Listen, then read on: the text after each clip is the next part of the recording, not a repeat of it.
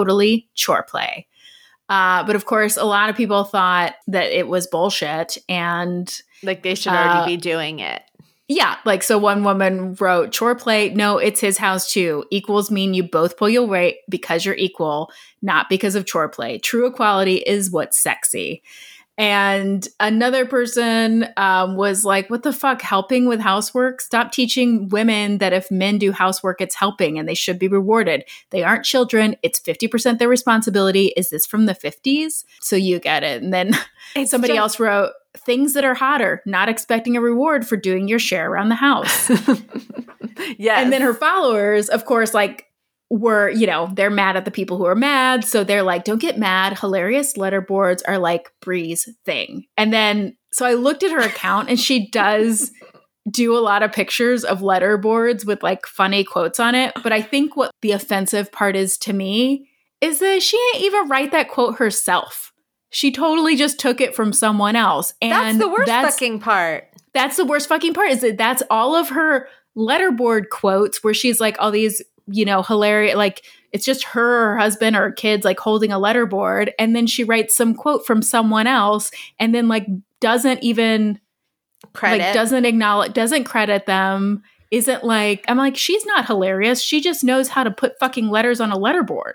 Okay, that's the unforgivable offense, is influencers that take other people's creative ideas, pass them off as their own, and take all the credit. You know what? I was just saying, we watch, and I highly recommend, especially right now during the quarantine, we watch America's Funniest Videos on the reg. Oh my God. Classic. It is the best. It'll withstands the test of time. Yes. It is such a good show. We watch it all the time. And there was an episode last week where there was, and the guy, I think he even won, but it showed clipping his dog's toenails by putting peanut butter on his head, and the dog was like licking his head and he was clipping the toenails. Yeah. Very funny. Obviously, it's on the show. But now I have seen, since that show aired, I have seen on Facebook and Instagram 2 young hot girl influencers doing the same thing. I just people saw are that going too. crazy for it. And I was like, bullshit, because I just saw that on AFB. And it was like an older man that did it. Right. But it's just like, come on now. Like, at least hashtag it like the challenge or whatever that everybody's doing. But don't act like you invented it. Yeah. That's my, I mean, I think it's lame that, I think the quote is lame. I think it's dumb. I agree with the people, but I also am like, whatever, fucking do what you want. It is the taking something that's not hers and passing it off like she's some hilarious comic and, oh, she's such a funny lady. It's like, no, you just know how to search things on the internet. Like what? Yeah. To be fair, we do that with our stories. But we always credit the writers. Always. Yeah, we know how to Google too, Brie. Oh, man. All right. I like it. What do you got? Okay. What you got? My quickie for this week. Actually, my quickie is very sweet this week. I have a nice, sweet, lovely quickie, and it's from Essence Magazine, written by Jasmine Grant. This just came out a couple of days ago, and this article is about quarantine proposals that prove love never fail. I'm only going to read a couple, but there's a bunch of adorable stories about people that got engaged throughout the quarantine. One story is a woman named Coriel, whose fiance set up what she thought was going to be a movie date at a drive-in theater, but instead it turned out to be a staycation at a beautiful loft. And he decorated the rooftop with roses, romantic candles, and he had chocolate cake flown in from her favorite restaurant. What? Which was Portillo's in Chicago. Yeah. And that's where he proposed to her, and she said yes, of course. And then it said afterward, the couple dined on, I love this, vegan brunch. But she said, God bless me with my best friend in the whole world who I get to hang out with forever, and I am so thankful. So sweet. Very sweet. And then here is another one. It says, before the outbreak, Aisha and Kelton planned a weekend getaway in Montauk, New York. They had to make the hard decision the week before to self-isolate because Aisha actually has type 1 diabetes, and they were worried that she is a greater risk for getting COVID-19. Kelton suggested that he cook them a romantic dinner while she made the drinks. And on dining what Aisha calls the best dinner he's ever made, then they went to the living room, which they referred to as #club couch, to unwind. And then Kelton turned on the music and then revealed the real reason he wanted to have a quote-unquote date night was because he wanted to propose.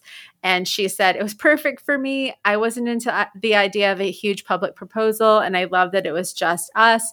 It reflected our ability to always find the silver lining. So I love that. Yeah, so there's a few different stories. You can read them here on essence.com. Article written by Jasmine Grant. See, we credit our writer, the people that actually wrote the articles. So definitely check them out if you want to read some happiness. There's some really, really sweet stories on there. Hey, Jen. Hey, Sally. Are you ready for a crazy story? Yes. Yes.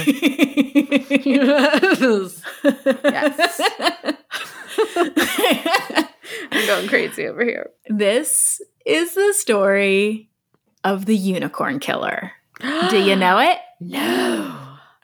Okay, so I got my information from an article in The Guardian, NBC News, the Los Angeles Times, Salon.com, and the Philadelphia Inquirer. On the morning of June 13th, 1997, on the outskirts of a picturesque village of Champagne-Mouton in the southwest of France, I'm 1000% sure I did not say that right, but let's pretend.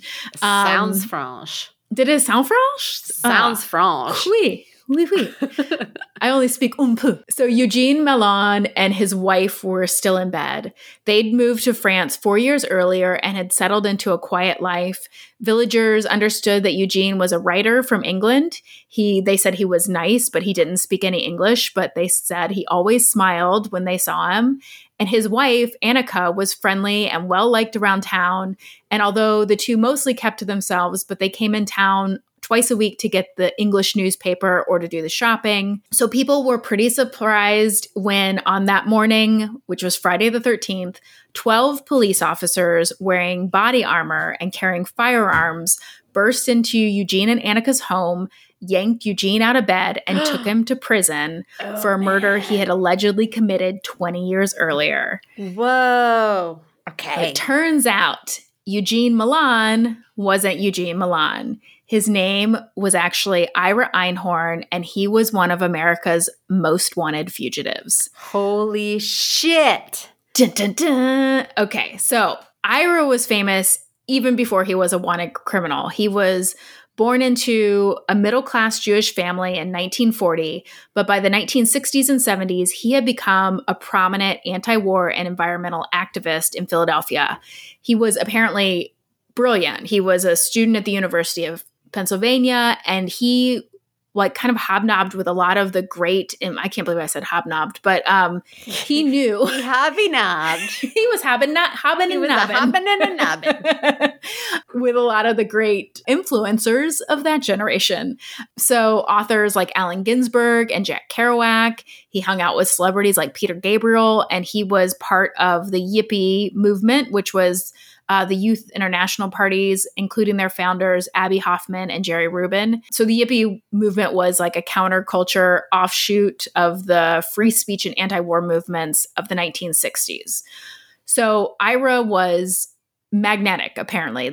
Everybody said he just had a way of drawing you in. And so he was not just leading this left-wing movement in Philadelphia, but he had somehow convinced corporations and government to buy into his brand of ecological awareness. He apparently, during his time, he ran for mayor. He organized be-ins and Earth Days and Sun Weeks. He mediated disputes between students and the city police and between local residents and big business.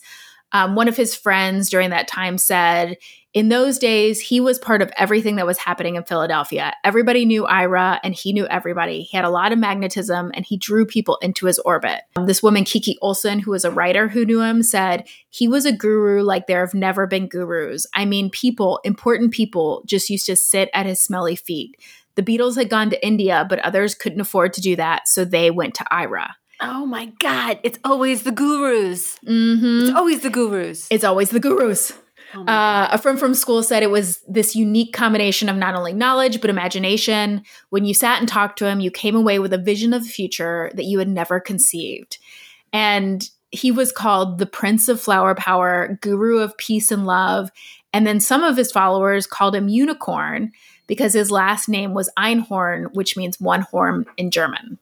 So he was actually a speaker at the very first Earth Day rally in 1970. Okay, so in 1972, he started dating a woman named Holly Maddox.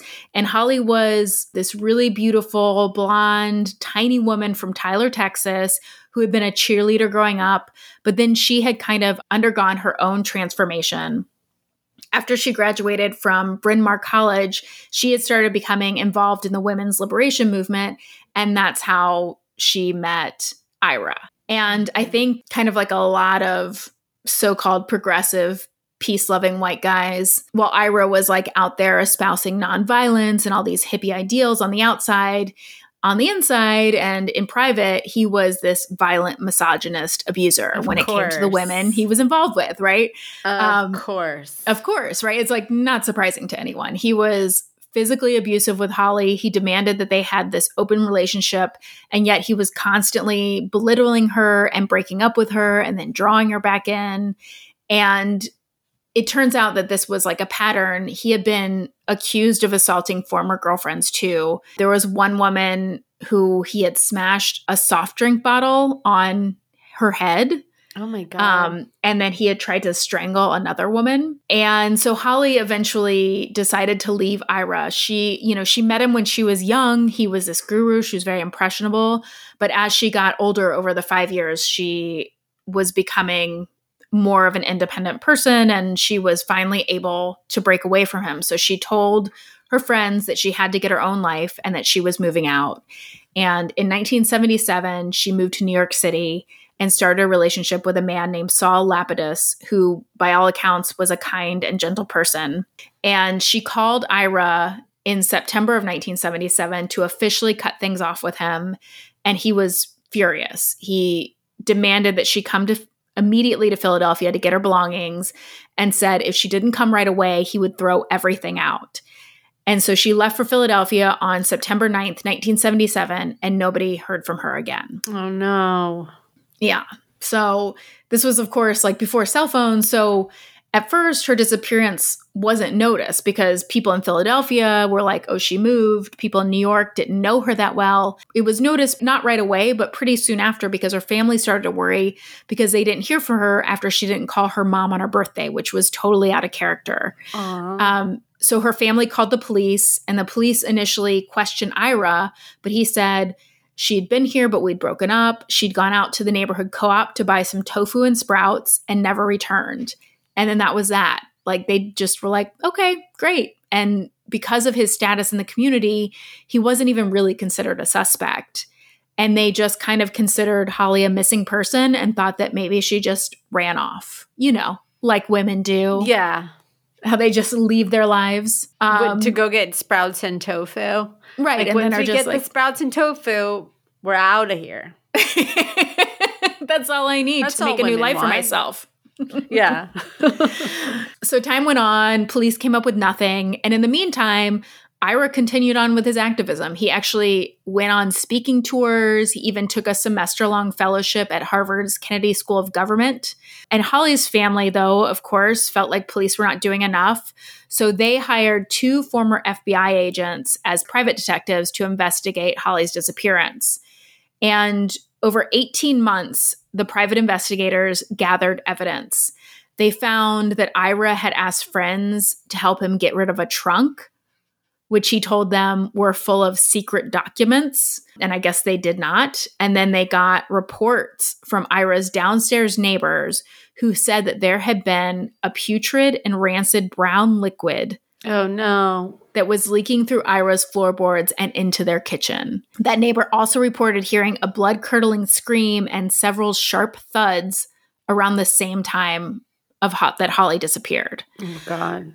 So the detectives took this to police, who decided that they had enough circumstantial evidence to get a search warrant for Ira's apartment. And on March 28th, 1979, Detective Mike Chitwood led a search of Ira's apartment.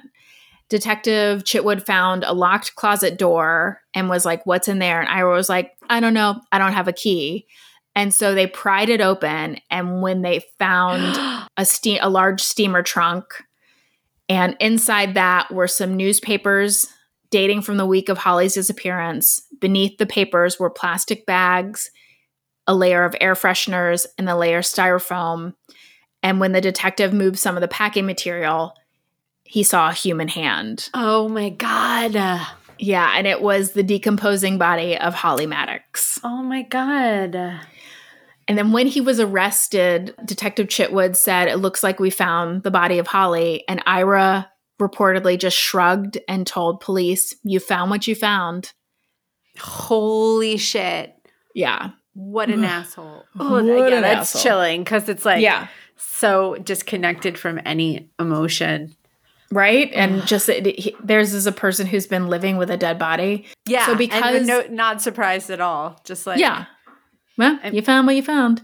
Ugh. But because of his fame, the community rallied around him. At his bail hearing, priests, university professors, and company directors testified to his nonviolence, his gentleness, his peacefulness, and his good works. He was released pending trial on a payment of just $40,000, which is like just crazy low. Nothing. Yeah. Yeah. And his defense attorney was actually Arlen Specter, who you might know as like a longtime U.S. senator from Pennsylvania. I don't. You don't. I was like, how do I know that name? And I was like, oh he was like for like 50 years was a U.S. senator. Actually, Ira told everyone that he was being framed, that he was going to be found innocent, and that the whole thing was a conspiracy by the CIA or FBI, and people believed him. But then on January 21st, 1981, right before his pretrial hearing, Ira Einhorn disappeared, and he was gone for 17 years. Holy shit. He became known as the Unicorn Killer. So over the years... So when he left, did people assume like, oh, because he's guilty? Or were they still like, our guru? Like, I think it was a mix of both, because there were some people who were still aiding him while he was on the run. Like this woman there was a woman who paid his bail and then kind of funded him while he was on the run. She was married to the heir of the Seagram's, like Seagram's gin. So like wine coolers? Yeah, I think so. Or is it gin? Yeah, Seagram's. I don't know. No, wine coolers? I think Seagram's makes 7 and 7s, which is gin. I just remember Seagram's. I'm gonna Google it. I'm like, maybe they did everything. I bet they did it all. No, they do. They do. They have Seagram's Escapes. Those are like wine coolers. I bet I drank those in high school. I know. That's why I was just like, I know I partied with some Seagram's before. But yes, they do make gin. They make gin. Okay. Look at that. Okay. We're both right. I love that. Because of who he was and because he preached so much about kind of CIA conspiracies and counterculture, that people thought, yeah, that makes sense that he would be framed, I guess. So over the years, police actually came close to catching him a few times. In 1985, he was traced to Dublin, Ireland, where he was going under the name of Ben Moore. There was no extradition treaty between Ireland and the United States. And so before anything could be put in place, he fled. And then in 1998, that woman, Barbara Bronfen, who had been sending him money over the years, actually had a change of heart. She was like, oh, maybe he was guilty. And so she told the police, oh, I've actually been sending him money. I sent him money to Stockholm, and he's there living with a woman named Annika Floden. But by the time Swedish police got to the apartment, he was gone. So I'm guessing that probably Barbara Bronfen probably also tipped him off. All of this time, there's this growing pressure in Philadelphia to do something about Holly's murder because they know he's out there. The police just can't catch him. So in 1993, District Attorney Lynn Abraham decided to bring him to trial in absentia, which is basically he's going to trial without him being there. Wow. So it's a very rare legal procedure, and it was actually the only time it's ever been done in Philadelphia. Ira was represented by a defense attorney, Norris Gelman, but it took the jury only 2 hours after the trial to convict him of first-degree murder and sentence him to life in prison. Good. But they still didn't have him. Yeah. But in 1997, a Philadelphia police detective who had never stopped looking for Ira got a lucky break. So they were told by a Swedish Interpol officer that French authorities were trying to verify a driving license application for a woman named Mrs. Eugene Milan. And the woman's original Swedish driving license was in the name of Annika Floden, who was the woman that Ira had been living with in Sweden. And Eugene Milan, by no coincidence, was the name of a Dublin bookseller who Irish detectives had interviewed several times because he was a close friend of Ira's in Ireland. So it turns out Ira had assumed his friend's identity and married this woman, Annika Floden. So police from Philadelphia sent pictures to the French police, and they were like, yep, that's him. So now that brings us back to the raid on Ira and Annika's home in France. So Ira was arrested, but then before he could be extradited, the French government intervened because in Europe, anyone who is tried in absentia has to be allowed a retrial if they're ever found. But that wasn't the law in Pennsylvania. Basically, they were going to bring him back and be like, you've already been tried, so you go to life for prison, or you go to prison for life.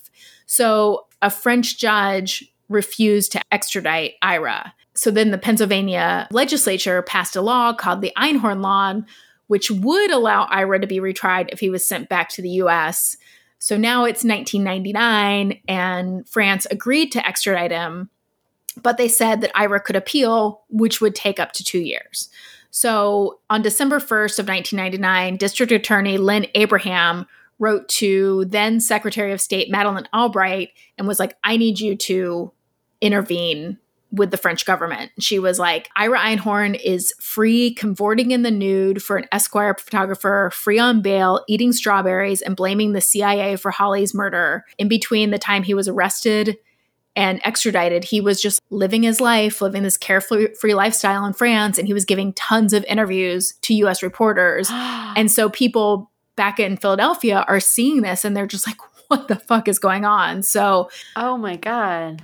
So people in the U.S. were so upset. But throughout France, human rights advocates were actually supporting Ira. They basically said the question of Ira's guilt was not a concern. It was these legal issues of his extradition. So the lawyers and politicians were like, we don't care if he's guilty or what evidence. The question is, the U.S. justice system is flawed, which is true. But they were like, there's the death penalty there. They also thought the American press had already judged Ira as guilty before trial. And then they said that they didn't think that Ira could get a fair trial because of his counterculture activity. So the question made its way up to the Prime Minister of France, who in the summer of 2001, 4 years after his arrest in France, finally signed the extradition order. Wow. So then just before he was set to be extradited, when he knew that French reporters were scheduled to come to his house, Ira slit his own throat with a kitchen knife. And the wounds were deep, but not life-threatening. And so on July 19th of 2001, with his neck bandaged, Ira was escorted by U.S. Marshals back to the United States 23 years after he fled. Holy shit. So in 2002, he was tried again, and at the end of the trial, he took the stand in his own defense. And he blamed the CIA for Holly's murder. He claimed that they were getting back at him for his own investigations into the Cold War. But because he took the stand, the prosecution was able to get into evidence Ira's own diaries from the time when he was with Holly. And he's such a narcissist that he wrote everything in his diaries.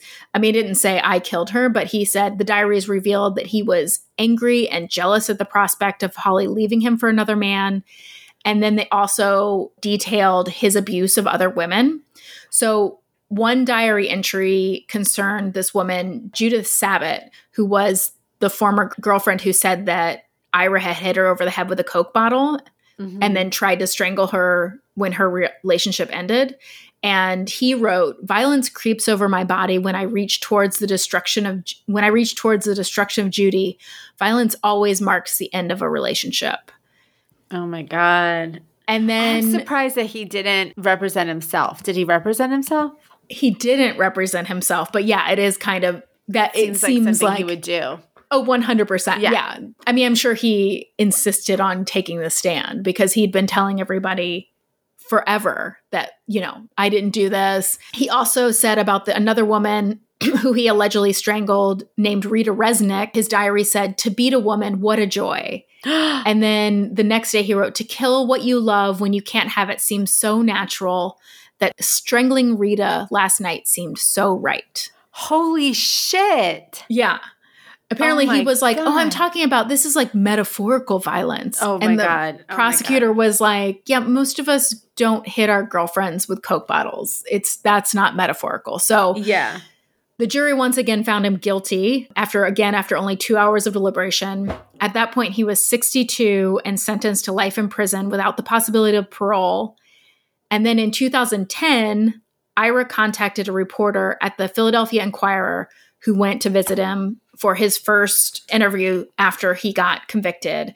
And I want to read just like a little bit of what he wrote. He was like, I'm pleased to find that Einhorn, whose intellectually hungry followers used to devour his perceptions, then clamor for more, says that he is virtually ignored now that he is prisoner number ES6859. Hell yeah. During our 5-hour visit, he complains that most of the copious letters he writes to this genius author or that groundbreaking professor in hope of stirring delightful discussion go unanswered. I'm a pariah, he says self-pityingly, oblivious to the possibility that his being a murderer might limit his pool of willing pen pals. Once you're in prison, it's as if you no longer exist.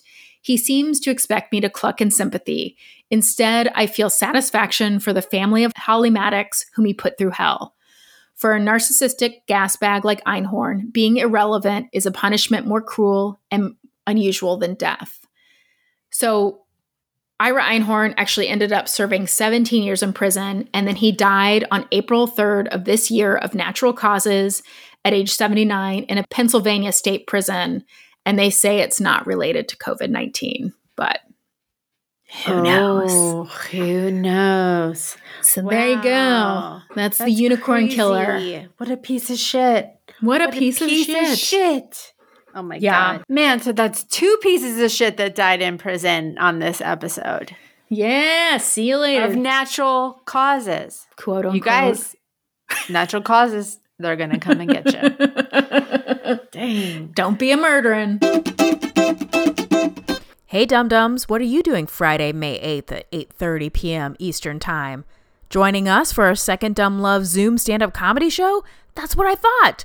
We had so much fun at the first one that we're doing it again with a whole new lineup of comedians from Comedy Central, late night TV, and more. Just like last time, all you have to do is go to our website, dumblovepodcast.com, donate any amount, and we'll send you the link. All donations go directly to the performers who are all out of work. So mark your calendars for May 8th, and we'll see you on the interwebs. Hey, Sally. Yes, Jen. Are you ready for a love story?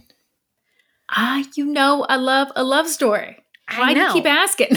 Guess what? This is another coronavirus love story. Okay, you guys, love stories have been hard for us to find. We have to dig. We have to search. We have to beg people to send in stories.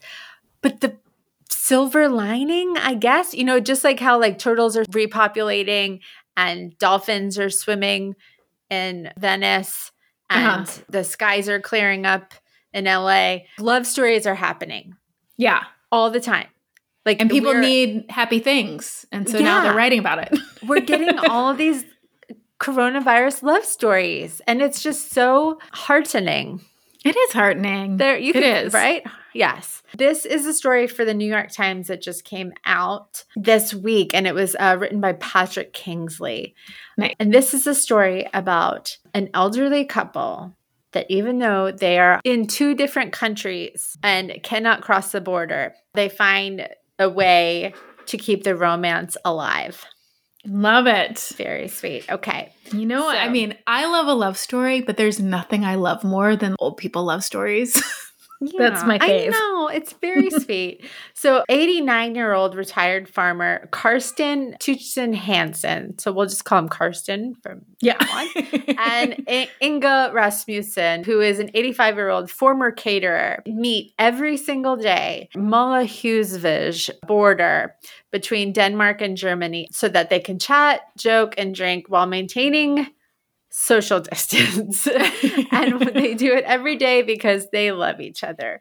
As Karsten says, quote, love is the best thing in the world. So the couple's romance actually started 2 summers ago. What happened was Karsten was carrying a big bouquet of flowers and was on his way to drop in unannounced on a different elderly Danish widow that he had known for years. All right, Karsten. He's a player. He's a player.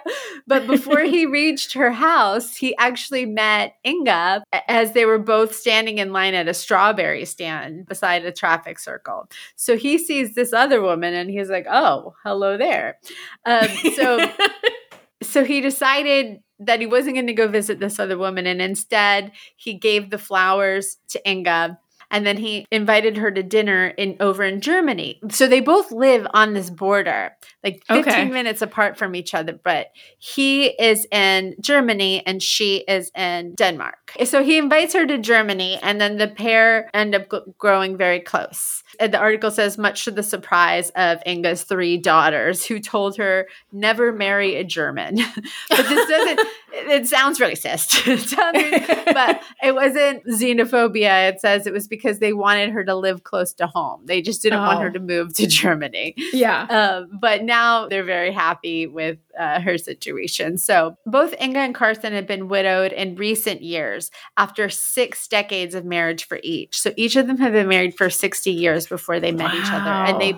And they both thought that their days of companionship and having another person were over. Inga says that she never dreamed this would happen. But against all expectations, Inga began to visit Karsten every day. Thanks to European regulations between Denmark and Germany, it allowed free movement between the countries. So it was no big deal to pass the border. So a normal day for them would be they would cook a meal together and they would talk in a mixture of German and Danish. And then usually Inga would stay the night. Yeah, Inga. And then she would come home the next day to work. That was her routine. But it came to a halt on March 13th when the Danish government announced that it would close its borders. The only people that could pass back and forth were people traveling for work. She was in Germany with Karsten and she didn't want to be locked out of her homeland. So she hurried back to Denmark. They knew that that would be the last time that they would be able to hold each other's hand. They were very sad about that. So they came up with this plan. So there's a quiet street that winds through the farmland between their 2 homes. And it's 100 meters from where Karsten was born. And the police only block that tiny little road, a flimsy plastic barrier. So it's just like a tiny little, like, do not cross here. Right. It's halfway between both of their homes. So they meet there every day, ever since the shutdown, at 3 p.m. to have a picnic. They avoid physical contact because we're not supposed to touch each other, but they said the worst thing is that they can't embrace each other. We can't kiss, we can't make love, but they have found other ways to show their affection. Every day, Mr. Hansen, Karsten, brings Inga a present. He'll bring her like a bottle of Merlot or something, but which Inga says that she doesn't drink it until she gets home. I love they added that in the article. And then in return, Inga will bring him cookies, a cake. She'll bring him lunch. See, everybody's baking in the quarantine. And he loves that. He says that if there's respect and acceptance, then sex is not so important. Yeah. I know. Yeah. So sweet. And so the Danish police have threatened them to fine them if they see them stray across the border. But the Danish mayor of a nearby town, Henrik Fransen, noticed the couple's routine because he would ride his bike around the border and he saw them and he ended up striking up a conversation with them, and touched by their story, he ended up posting a picture of them on Facebook.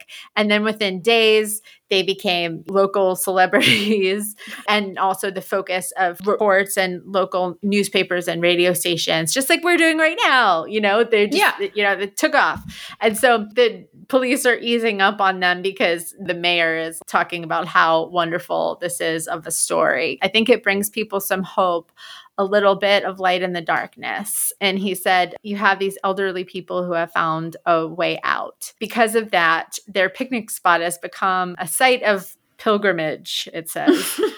So journalists and residents from both sides of the border, you guys, social distancing, get away from their spot. So all these people are showing up now to see this adorable couple, how they get to see each other and meet up. They want to see it in person, which is so great and so sweet, but also like, back off their spot, dudes. That's theirs. And it says that everybody has loved hearing about the story and everybody thinks it's great, except Kirsten Hansen, who is actually the woman that the one he was supposed to bring the bouquet to 2 summers ago. She was like, wait a second. She said, hey, she's like joking when she says this. She said she hadn't known of his intentions. You know, he didn't even tell her he was coming over. She didn't know about it until she saw the news coverage.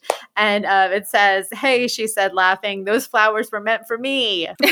So, and then that's the story. That's really Inga sweet. and Karsten. Isn't it so sweet? The Yeah. picture is very sweet. Yeah. So at the picture of them having a picnic, though, they're sitting on the same side of the border. Those troublemakers. What? Those outlaws. Yeah, but they're like not touching each other. They're sitting across from a table and 2 chairs, but they are on the same side of the border. Mhm. Just saying. But well, then I'm against it. Never mind. I changed my mind. Fuck those people. Hey, fuck those cute old people. It's what they'll do for love. Yeah. I think it's great. No, it is great. It's very sweet. Hey, Sally. Yeah, Jen? Should we do something dumb, something I love? Or something I love, something dumb? No, something dumb, something I love. What is it? Get your story straight. We always end with love. Always end with love. Okay, Come on, Jen. Go first. You go first. We're falling apart here. I can't. All right. So my something dumb is I'm not doing coronavirus things because that's the dumbest, Okay. as is our governor in Georgia. Real dumb. Very But dumb. I'm going to say that what's dumb is that I forget to appreciate Dolly Parton as much as she should be appreciated. I know that everybody loves God Dolly Parton, Bless her.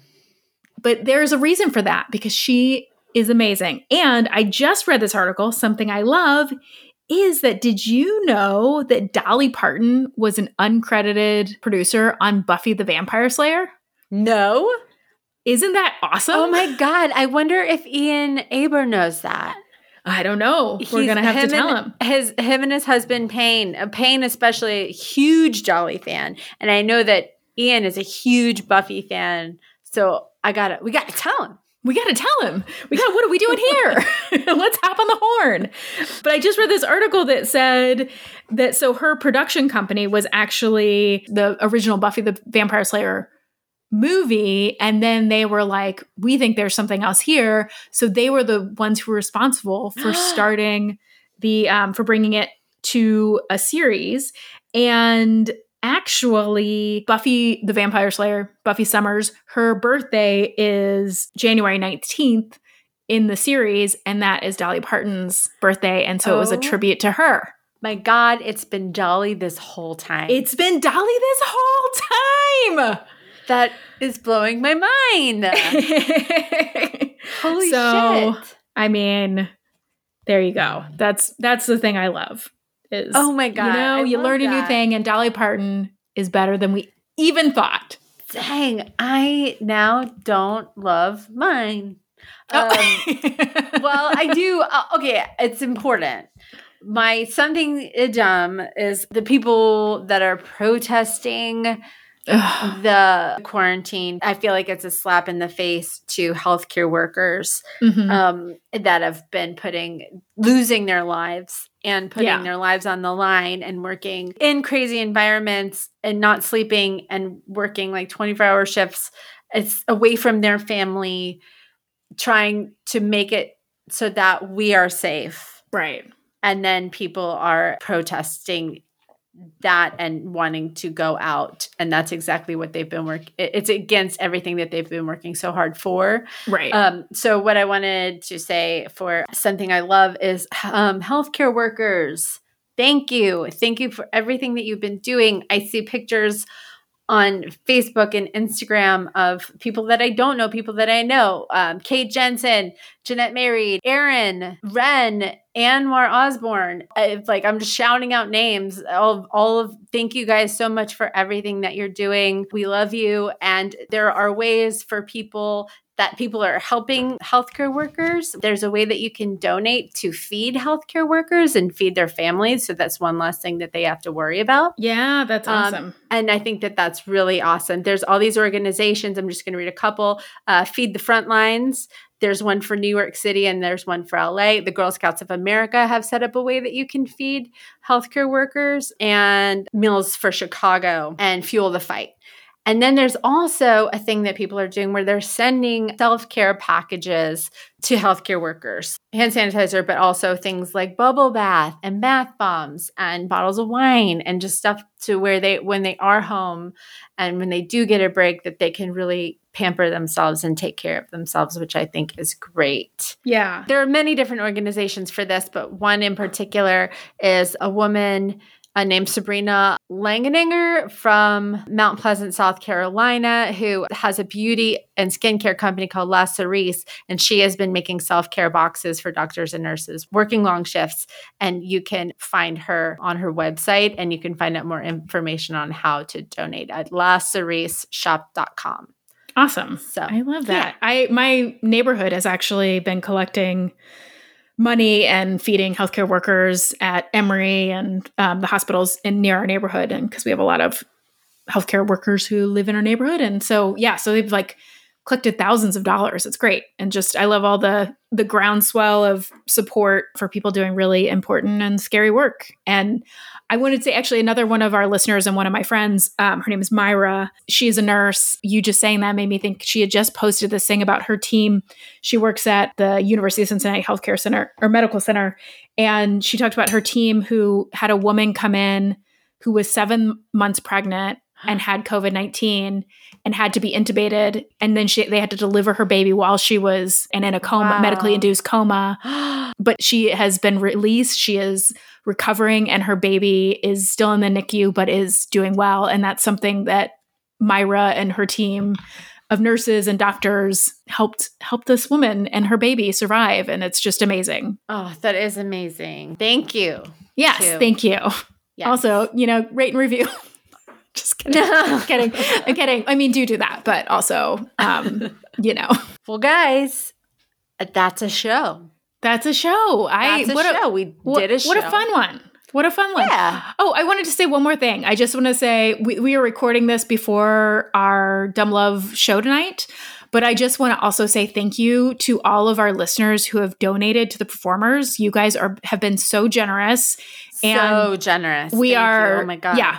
We are blown away by just your willingness to come to the show. We're very excited about it. And just your generosity to the performers who appreciate it more than they could even say. So thank you to you guys for being generous to us and to our friends. And thank you guys. For now, stay home and do something dumb for love. Dum da dum dum dum dum da dum da dum dum da dum dum dum da dum da dum da dum dum da dum dum dum.